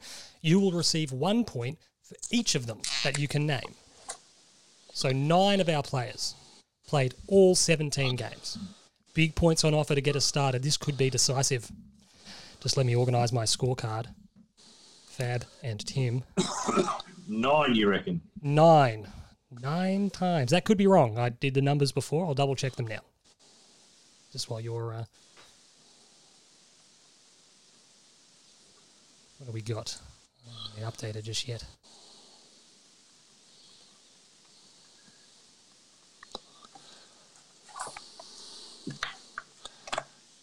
Actually, it might be less than 9, but whatever. You're not going to get all 9.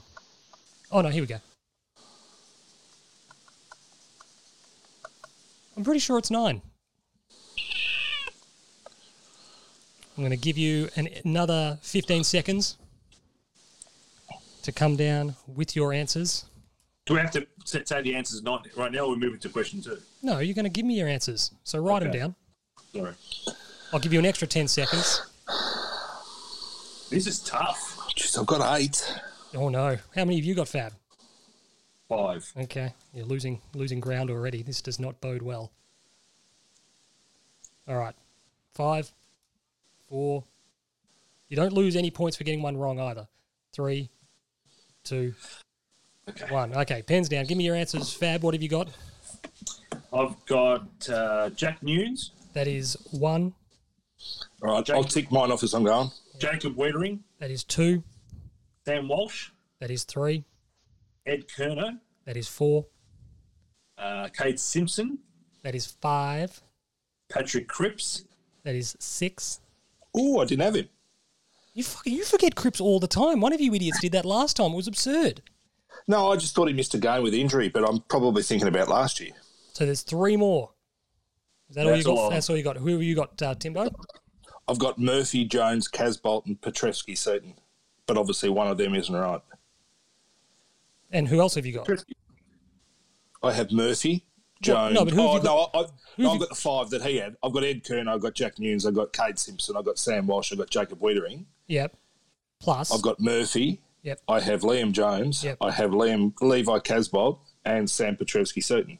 Samo's been dropped for a game. That's what I think he there was my 9th player. I had to put somebody in. I figured it was wrong. Yeah, so basically the answers are Levi Casbolt, Patrick Cripps, Ed Kerno, Liam Jones, Mark Murphy, Jack Nunes, Cade Simpson, Sam Walsh, and Jacob Wiedering. So it's 6 to 8. 6 to 8, that's not a bad start. Question number 2. Are you keeping score? I am keeping score. Question number 2. Probably best that you keep score as well, just to make sure. Accurately. I have been known in the past to mix it up a bit. Question number 2. Way back in round 1, who kicked our first goal of the year? Bearing in mind the Tigers got a bit of a fast start. They caught us on the hop. And we had, obviously, our first goal of the year came after a little bit of a wait.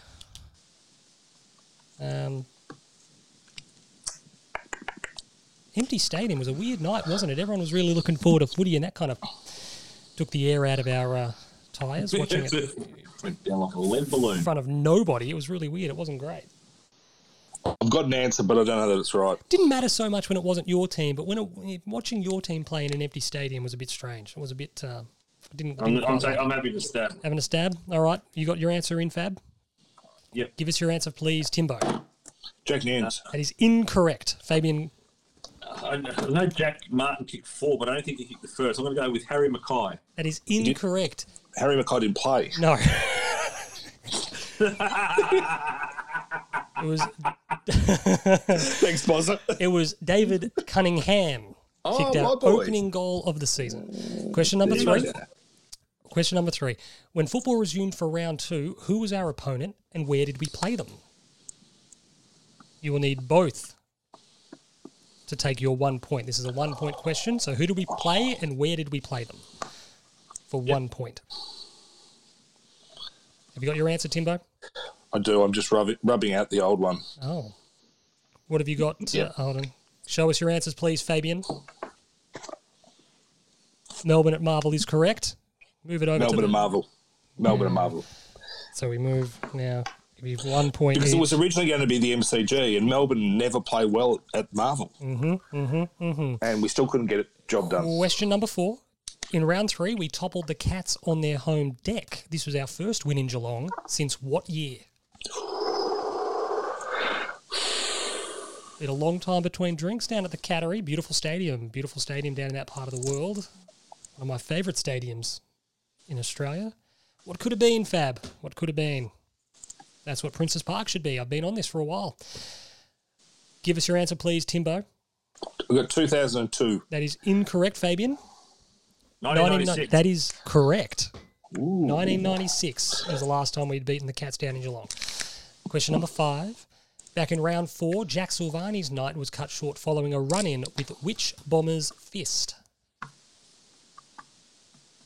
The left or the right? He'd started all right before being felled in this vicious attack. Fabian, your answer, please. Zach Merritt. Have you written it down, Knobnose? Excellent. Zach Merritt is correct. Timbo leads 10-9. 10-9. For a bonus point, in our win over Essendon, which Carlton player's goal line header denied Towner? So this is for a bonus point? This is just for a point. It's just a secondary question. Timbo, show us, please.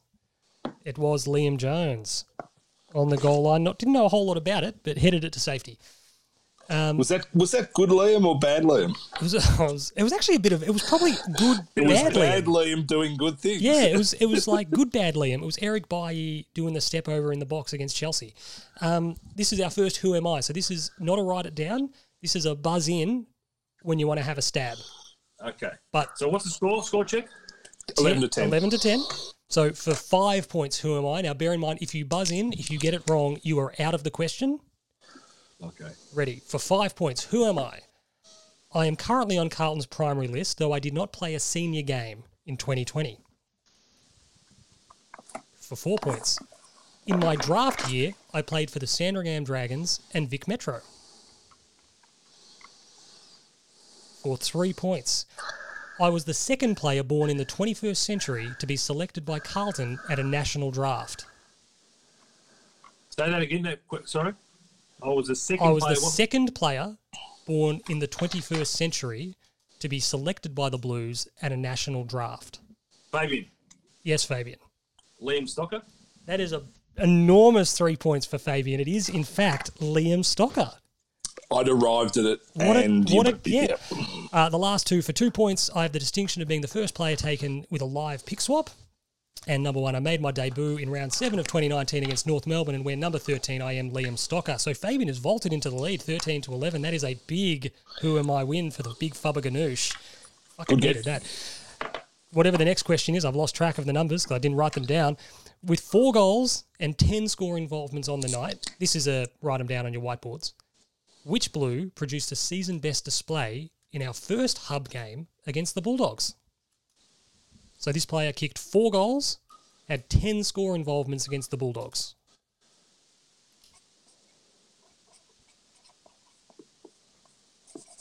I'd forgotten how much that Sail of the Century, like Sting music, really slapped. It's good. It's fantastic, isn't It it? gets you in the mood.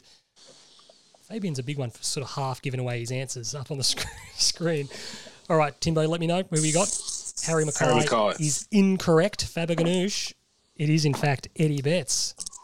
14-11. Fab's just putting a little bit of space between he and Timbo. This is a turn up. Timbo's got the ring rust. This used to be his domain. I wasn't quite sure that Eddie Betts had kicked 4 goals all season. This used to be your domain, Timbo. You used to be like America's Cup style when the old Faberganoush 2 won that quiz. This is why we retired the quiz, because the whole idea was that he couldn't beat you. That was the fun of it. And then when he did, like, we just lost interest. We're up to round 5. The next question, Robbie Gray's kick after the siren broke our hearts in our round 7 loss to the Port Adelaide Power, Timbo's Power. What was the final margin? So Robbie Gray's kick after the siren sunk us. What was the final margin of defeat? That was a really, really disappointing experience. What have you got, Timbo? Timbo's gone for 2 points. Faberganoush has gone for 3 points. Faberganoush is correct again. Oh, get fucked. He's gaffing Timbo here. This is not good. Our next question. Against North Melbourne, 3 somewhat unlikely Blues managed multiple goals. For 1 point each, can you name them? So we had 3 players kick 2 goals on the day. You will get 1 point for each of these players you can correctly identify. It was a tight game. There weren't a lot of goals up at the Gabba. It was wet. It was greasy, as it seems to be all the time. Dad will legitimately turn the football on, and as soon as he sees it raining up in Queensland, he goes, fucking course it is. He has been less than impressed by the weather up north. Timbo's got the look of a man, a little bit David Bowie, Mick Jagger style, under pressure. Oh, Freddie Mercury, sorry. David Bowie, Freddie Mercury. What was that? What was David Bowie and Mick Jagger's song? It was fucking disgraceful. Dancing in the Street. That's what it was. Awful. That was horrific. Awful, awful song. Yeah. All right, who have you got? Let's get it. Give us your answers now. I'm not. Timbo. I've got Nunes. I've got Cunningham. I've got Martin. You've got 2 points. Whoa. Faberganoush. I had Walsh, Kennedy, and Nunes, and probably one of them. You've also got 2 points. Cunningham, Kennedy, and Nunes each kicked 2 goals for us on the day. Next question. We got the fast start against Hawthorn in round 9, kicking how many goals? We kicked the first how many goals, I should say, sorry, in our loss against the Hawks. So it looked like a win. Fucking hell. I was sitting there going, how good's this? How good's footy? Timbo. 5.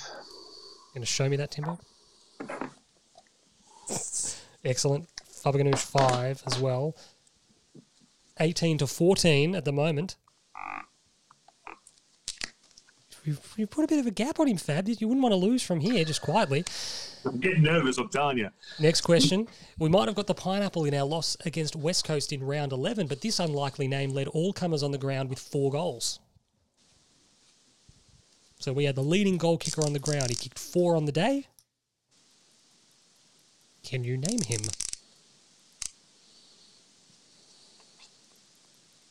Timbo just needing to stay alive here. He's a break and love 30 down at the moment. If this was a tennis match, he needs to dig deep. Come on, Timbo. Do you have the answer? Oh, you don't have any idea. I've written my answer. I'm not. You got 5 seconds, Timbo. Put something down. I like that Timbo's got the whiteboard, though. That's good. Like old times. Who have you got, Timbo? Mark Murphy is incorrect. Faberganoush. I've got Michael Gibbons. That is also incorrect. It was Zach Fisher. Fuck, of course it was. He's too. It was his first game Yes, back. Zach Fisher. Fantastic effort playing small forward. Next question. We stay in the West. Jack Nunes' last gasp winner wrote all the headlines in round 12. But which player had and fluffed his own chance to kick the winning goal just 30 seconds earlier?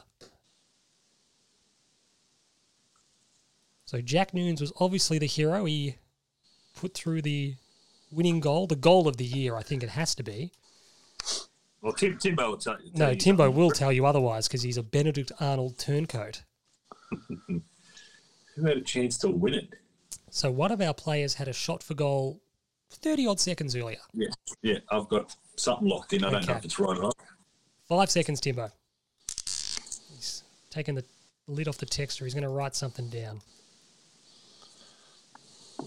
Timbo got his eyes open. What have you got for us, Timbo? Jack Martin. Incorrect. Fabian? Levi Casbolt. Incorrect. Although you are closer, it was Liam Jones. It was too. The snap It on the was other too, side. no, We in the took the pocket, chest yes. marks. Okay, this is an enormous... After Harry Mackay bellied another left foot snap around the body. This is an enormous who am I for 5 points. That's heavy breathing from Timbo. He's battling. If he was on Sale of the Century, they'd have like a paramedic come out to him and take his heart rate. For 5 points. Although I am currently on Carlton's primary list, my career did not start with the Blues. For 4 points. I made my AFL debut for my former club in round 1 of 2016. Me. Timbo's Mark Pitnet. That is correct. It is Mark Pitnet. That is an enormous pull, and I think it actually might tie the scores. It does. It does. It ties the scores at 18 apiece. That is an enormous pull. For 3 points, I was one of my team's best. Feliz Kafusi. For 3 points, I was one of my team's best in our 2018 VFL Grand Final victory. For 2 points, it's a common misconception that my surname is French. And for 1 point, I joined Carlton in last season's trade period and went 27. That is an enormous pull for Timbo. He needed the 4 points. He got the 4 points. Next question. We played the Gold Coast in Darwin for Sir Doug Nicholls' round. Across our men's and women's team, we boast 6 Indigenous players. For 1 point each, can you name them? So there are 6 Indigenous players who represent the Carlton Football Club across AFL and AFLW lists. You will get, this is an enormous opportunity. 6 points on offer, a full 6 points would be potentially decisive as we come towards the latter end of this quiz. Timbo's thinking.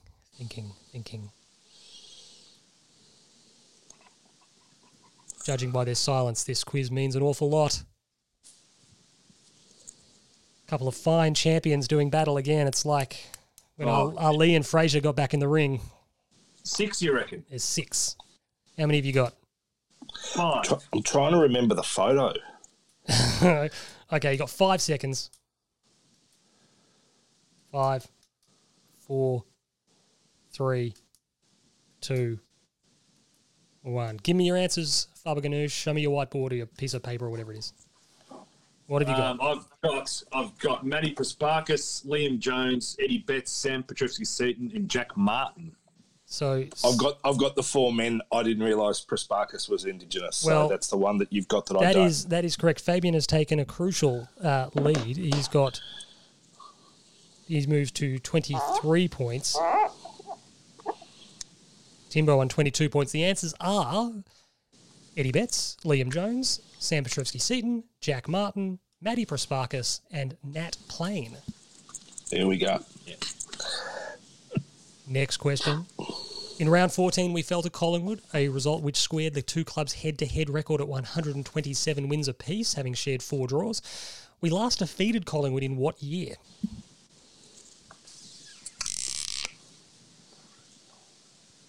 You just feel like it's Timbo. It's the 4x100 of the Sydney Olympics. You just feel that Ian Thorpe's gotten in the pool. It's Gary Hall Jr. But which one of you's Thorpe? Which one of you's Gary Hall Jr.? Timbo was certainly Timbo. Fab was Michael Klim at the start. Then he jumped out. He took a 4-point lead at 1 point. He now leads by 1, 23-22. Yeah. Have you got your answer, Timbo? I have an answer. Yes. Please let me know your answer, Faber Ganoush. 2012. 2012. We haven't been in 8 years. I've got 2016. Oh, so close. 2017. It was one or the other. They're 100. I'm just trying to remember the last time we beat them. 2012 was literally the last one. But Petrovsky-Seton had that great day in the wet at the Absolutely. MCG when they were celebrating something. I just wasn't sure if it was 16 or 17. Daisy did the big balk on gold sack. Oh, yes. That was fantastic. I think he's still sliding. It's unbelievable. Could he have, has anyone ever bought a balk so completely as that? It was extraordinary. Next question. In round 15, we dropped a heartbreaker to the GWS. How many former Giants lined up for the Navy Blues that day? Obviously, we've copped a lot of shit over the years about carrying a lot of Giants, having a lot of Giants on the list, coming and going. We played them in round 15, lost. How many Giants were selected? So there's a few still on our list floating around, but how many played? This could be a tricky question. How many of those Giants played against the Giants in round 15? What are you looking at me? You're looking at me weird. You're looking at me like... Tim looks like a bee-stung Lucas Moura right now. I know. You know what the best part of that Spurs documentary for me has been? Watching Son Heung-min speak really flawless English with a quirky English accent. He's got a bit of a weird... You know when you see Hector Bellerin talk and he talks in a North London accent when he talks English? It's quite fun. I'm going to need your answers in 5, 4, 3, 2, 1. Timbo, give me your answer, please. The answer is 2. The answer is 2. Fabian? I think 1. I think Plowman was the only player to play that day. So Timbo's gone 2. Faberganoush has gone 1. The answer is, in fact, 1. And it was Will Setterfield was the only former Giant to play that day against his old team. Do I get it right because I said 1? Yeah, you get it right because that was the question. 1. You just couldn't name the one. I had Plowman. I had Setterfield and Plowman. Obviously, Kennedy was GWS as well, but I didn't think that he played. So next question. In round 16, Zach Fisher kicked our first goal of the game against the Swans, which stopped a run of how many unanswered goals for the Bloods, for Timmy's Bloods? Oh, right. So Zach Fisher kicked our first, which put an end to a run of how many goals for the Swans? Looks like Timbo's got his answer. I've got an answer. Excellent. Yeah. Let me know, what did your answer, Timbo? 7. 7 is correct. Fabian, let me see your board, please. No, I had 4. 4?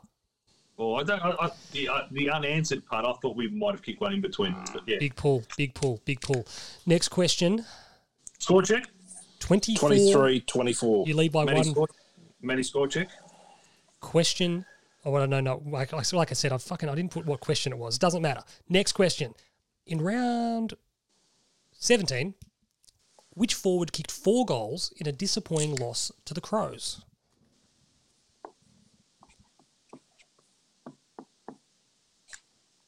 Timbo's answered that very quickly. Have you both got your answers in by the looks of that? Yep. Whiteboards to the screen, please. Some helicopter. It's a helipad, apparently, according to Fab. He's literally just circled an H. That is correct, though. So here it is. This is extraordinary. We go to the final question of the quiz, the Who Am I, with the score 25-24. It's all to play for. Who's leading? You, Fabian. You. Okay. This is exactly what I wanted, because this is great. We can't have extra time. We can't have sudden death. It's going down to this. Here we go. Who am I? Oh. For 5 points. I was recruited to Carlton out of the Calder Cannons. Lockie Plowman. Have you just dead set rung in? Yep. And eliminated yourself from the game?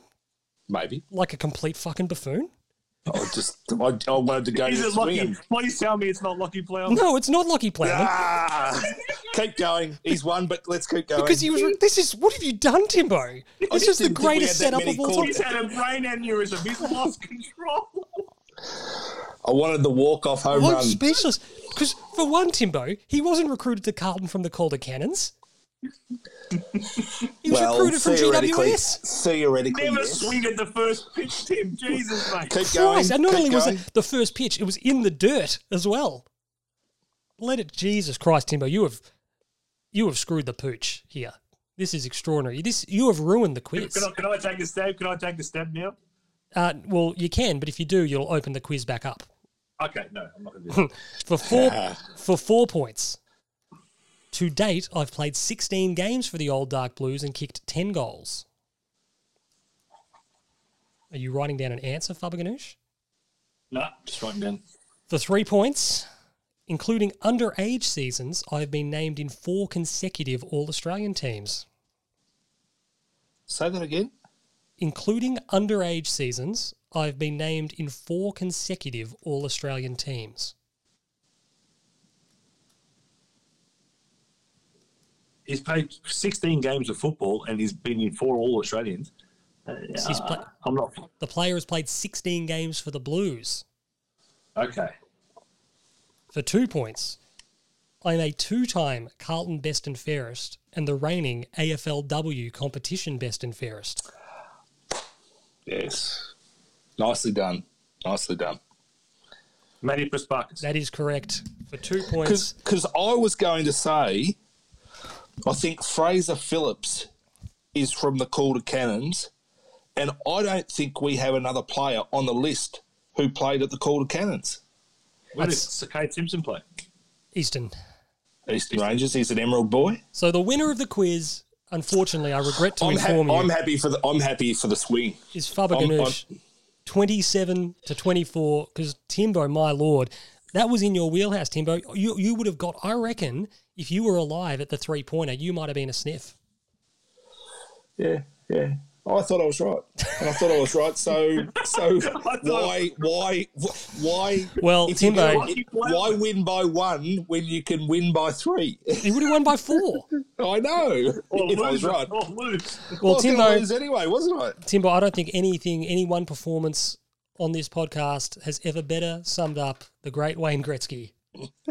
Exactly right. You miss 100% of the shots you don't take. That's exactly right. He swung for Lockie Plowman, despite the fact that Lockie Plowman wasn't recruited to Carlton from the Calder Cannons, and indirectly, and completely obliterated his chance of winning the quiz. I'm flat as a tack because the beauty of the quiz was Faberganoush losing.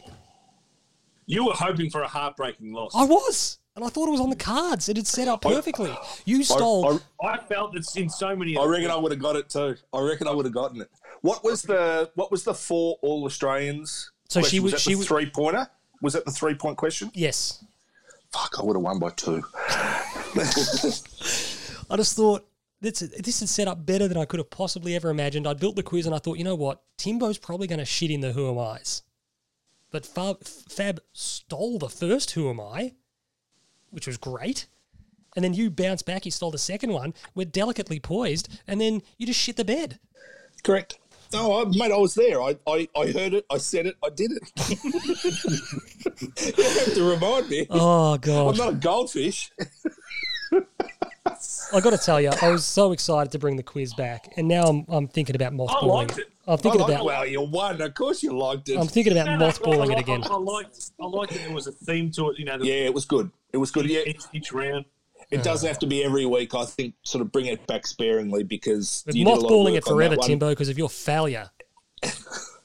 You can't win every week. Like we said, it was the America's Cup. Could be an annual thing. It was the America's Cup. As soon as Faberganoush 2 won, all interest was taken out. The whole mystique of the quiz was lost. No, I know. And now...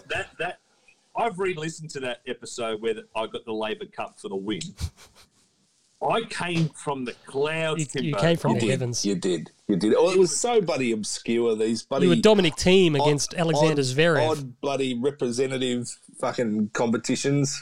Yeah. Anyway, good, all power to you, mate. Well, I'm going to go to bed. You can't lose every week. It'll get very, very boring. That just about wraps us up. Thank you so much for your time. Throughout the course of the season, we've really loved doing this, and we've really loved the support we've had throughout this season. It's been absolutely outstanding, and the contributions from all of those who listen to us and get in touch with us on Twitter has been very humbling, and we all say a big thanks. We will obviously come back at various stages and do like a season review type player by player. And trades. As I was saying, and when trade period ramps up, and that's obviously Timbo's wheelhouse. Yes. That's when we'll do a special. We'll have a little bit of time off. Come back in a couple of weeks' time to do the player by players, and then see you again come sort of trade time. But do keep in touch with us on Twitter, Fabiano_G7, surprise winner of tonight's quiz. That's where you can find him. Hoff47 is where you can find that hack fraud Tim Davis. I've stripped him of all of his honorary doctorates after that performance. Can I dedicate that win? No. To the captain. It was a sacred captain. Memory. Timbo's performance was actually sacred captain-esque. Really, when you think about it, Timbo's performance was maybe a length off the lead, but he was in it, and then he's shattered his pelvis, and had a heart attack at the finish line. That was very sacred captain there. So, and me, Sean Peterbudge, obviously, you can get in touch. But thanks for a great season, Faber Ganoush. Likewise, Sean, it's been a pleasure. Can I impromptu? Can I get a premiership winner and Norm Smith medalist from both of you? No, I hope that the season's called off. I hope there's a COVID outbreak in the hub and the season has to be abandoned abruptly. Would be my best case scenario. Timbo, are you still there? Timbo's gone. Well, for Tim Davis, the once and now former Waffle King, and for Faber Ganoush Guadagnolo, the current Waffle King. Why am I the current Waffle King? Because your episode with Terry Degani went for 58 minutes. I watched yours yesterday and Terry said Fab and I are still talking. That was very good. I liked it. I couldn't help it. I just love talking Carlton. You do. You do. Oh, well, I might. So we say goodbye and for I love Timbo. how he's ignored my question about who he thinks is going to win the Because Timbo's not here. Timbo's gone. We've got to wrap the show up. He's in the screen. I can see him. I can't see him. There's an exclamation mark in a triangle. He's gone. I can't hang on to wait till he comes back. He might not be back for days. Faber Ganoush, sign off. Arrivederci ragazzi. Thank you for a lovely year. And thank you to all the listeners and contributors on Twitter. It's been fun. Thank you. I agree. We'll see you soon, guys.